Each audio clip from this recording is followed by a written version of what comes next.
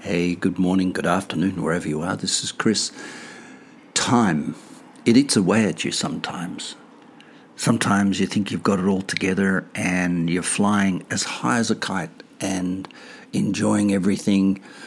And then somebody just, scratches your car or burns the toast or gives you just one job too many or sends you a dirty email, and you lose ground. You lose you lose time, and you lose center. And when you get into that wobbly space, it's very, very easy to respond to other people in kind. In other words, if someone is a bit silly, you can be silly back. If someone is a bit rude, you can be rude back. Someone insults you, you can feel insulted and insult them back. And this this chain of events leads to trouble.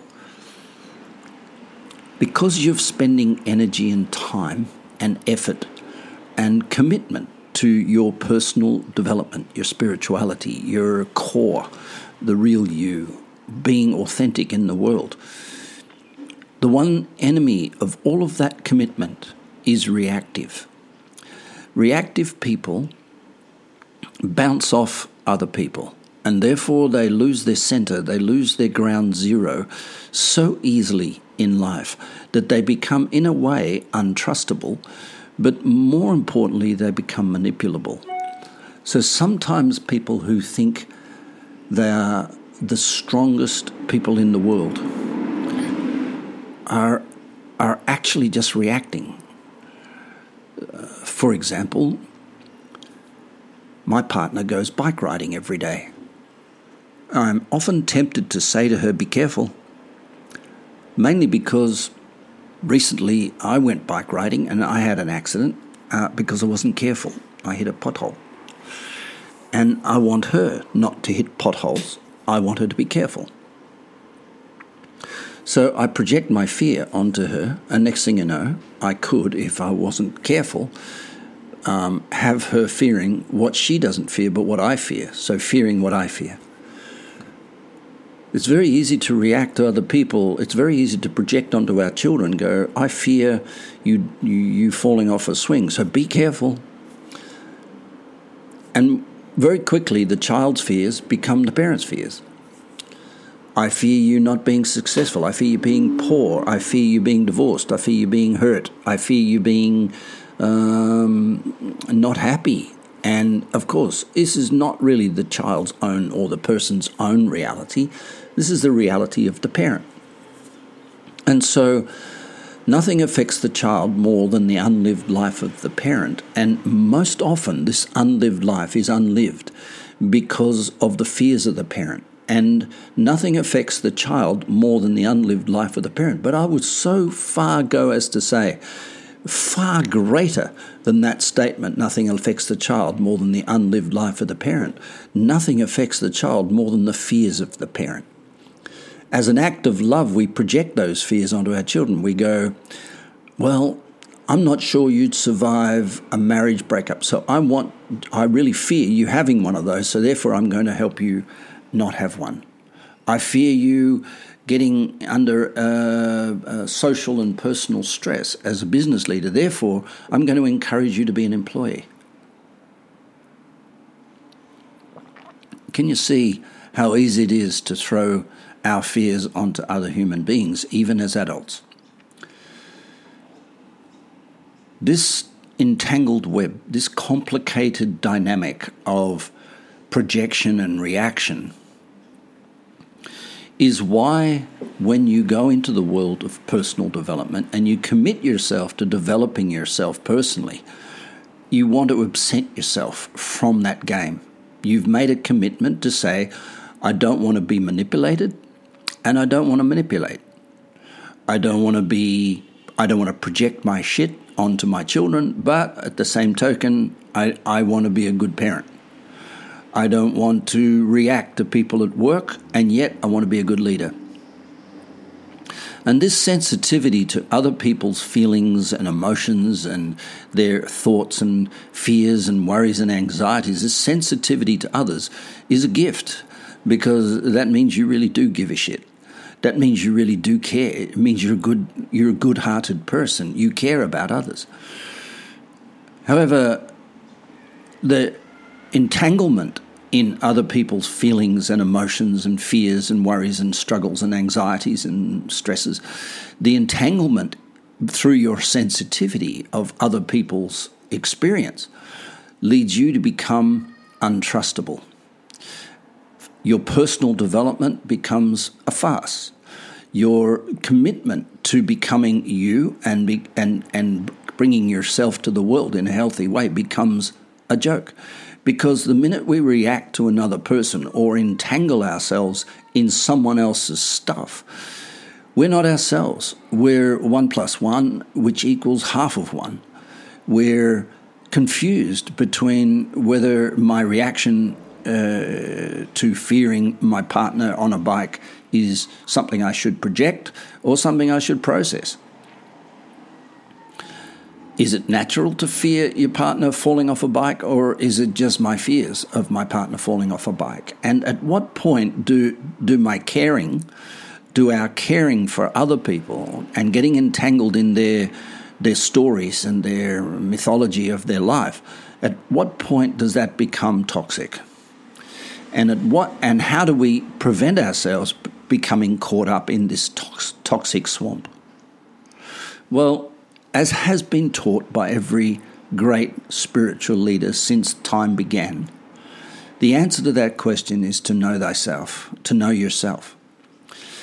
And the idea of knowing yourself has been complicated because there are philosophies that abound that exemplify certain character traits, honesty or integrity or authenticity or compassion or mindfulness. There are a lot of people who've said, this is the way you should be, this is the way you should be, this is the best way you should be. I saw a talk by a well-known speaker yesterday talking about trustability in the workplace and how powerful it is and how wonderful. And so now this person is has got their new word for the year, which is trust. Last year their word was mindfulness, and the year before it was passion, and the year before that it was a big why. So in the marketing of their services, which is to deliver talks and concepts to corporate, they've found a one-worder that buys into most philosophical subtext of people's belief patterns and started to label it as being theirs. It belongs to that particular speaker and their books. I think if you're committed to personal development and you're not committed to the slurry of personal development, the low-hanging fruit of it, which is, I just want to feel good, you get committed to the idea that you want to be a standalone, stand-up person. You want to be self-sufficient. I just watched a beautiful documentary on Stan called Mountains, and then I followed it up with another one called Summit.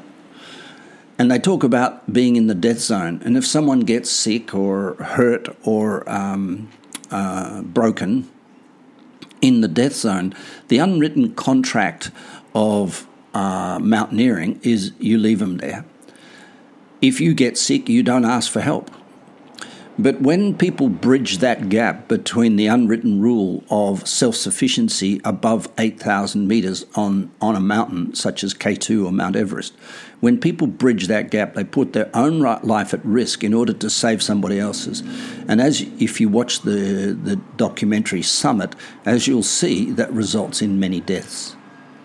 And other people putting people they don't really care about at risk in order to save others above 8,000 meters in the death zone. So I think at a certain age and stage in life, we can consider ourselves to be in the death zone. We can say we're over 35 years old, we're 35, 40. We've got children. We have a responsible job in our careers. We want to make a difference, and we want to leave behind a footprint. I would say that's as good as and as close a definition in the worldly existence of non-mountaineering life as the death zone. In the death zone, self-sufficiency and self-reliance become the absolute key to competitive advantage and the absolute key to being paid twice as much as your colleague. So if you want promotion in a business, if you want to go higher in your career, if you want your business to be successful, you're going to need to learn to operate in the death zone, which is above 8,000 meters on a mountain or above mediocrity in business, which in a summary would mean beyond reaction. Let's go back to the topic.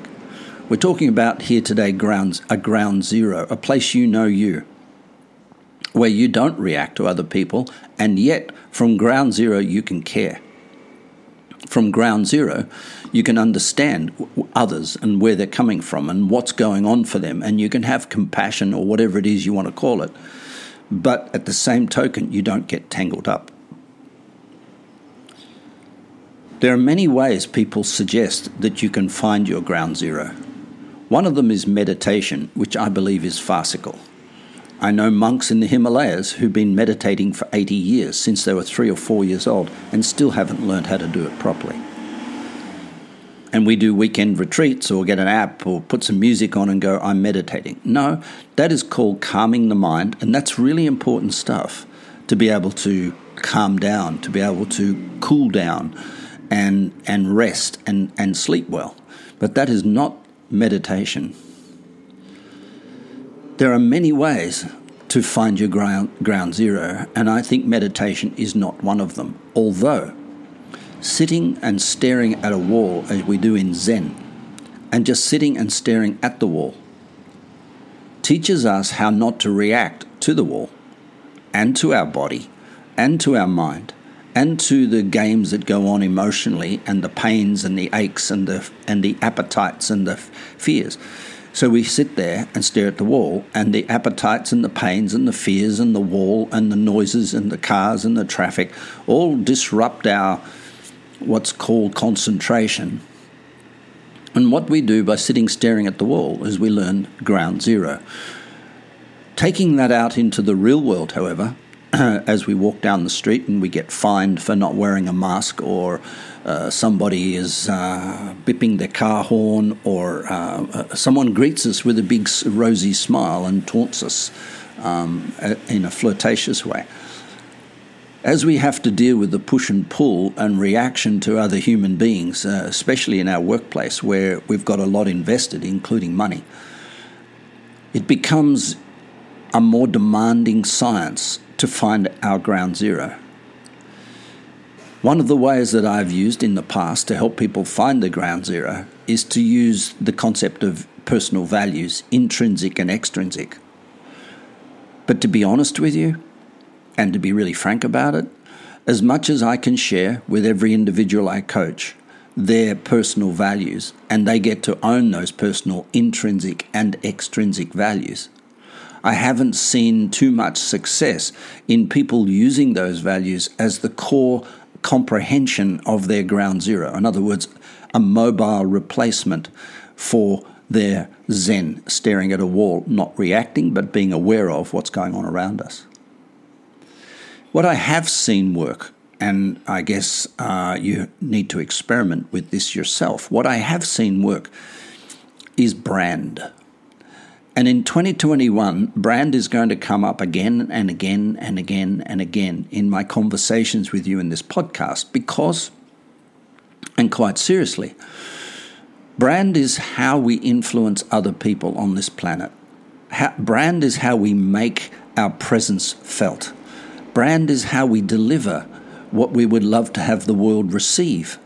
Without brand, we become a homogeneous mess, like walking into a supermarket without a shopping list. We become anything to anybody. We float, we drift, we respond, we react, we become chameleons. We dance at one level and frown at another.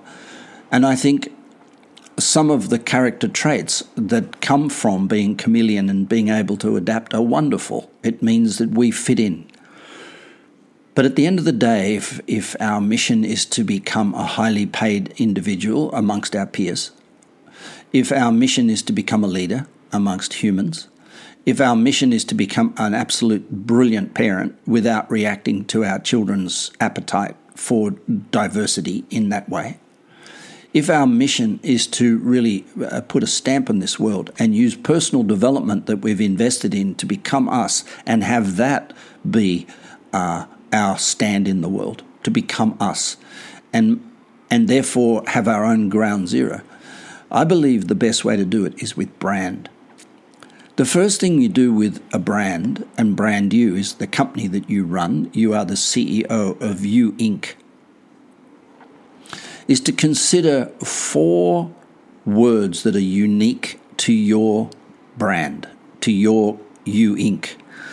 4 words. Now, I know those 4 words for you. I've known them since 1 hour after I met you. Your unique character qualities that I could not change unless something horribly traumatic, which I hope for not, comes into your life to completely disrupt you and rearrange your value set. So those 4 words are going to sit there underneath everything you do for the rest of your born days. And you may like those 4 things or you may dislike them, but here's the gangbuster here. The gangbuster is this. Those 4 things, those 4 qualities that are you, if you do not fulfill those 4 during your working day, you will struggle to sleep at night. Now, we can mask ourselves, we can put on fancy clothes when we don't want to, or we can be soft when we want to be hard, or we can be kind when we want to be cruel. We can do anything we want during the working day to present to the world who the world wants to be presented to. The question will then push back into us as a brand, as have I been authentic to the person I am before I become a person?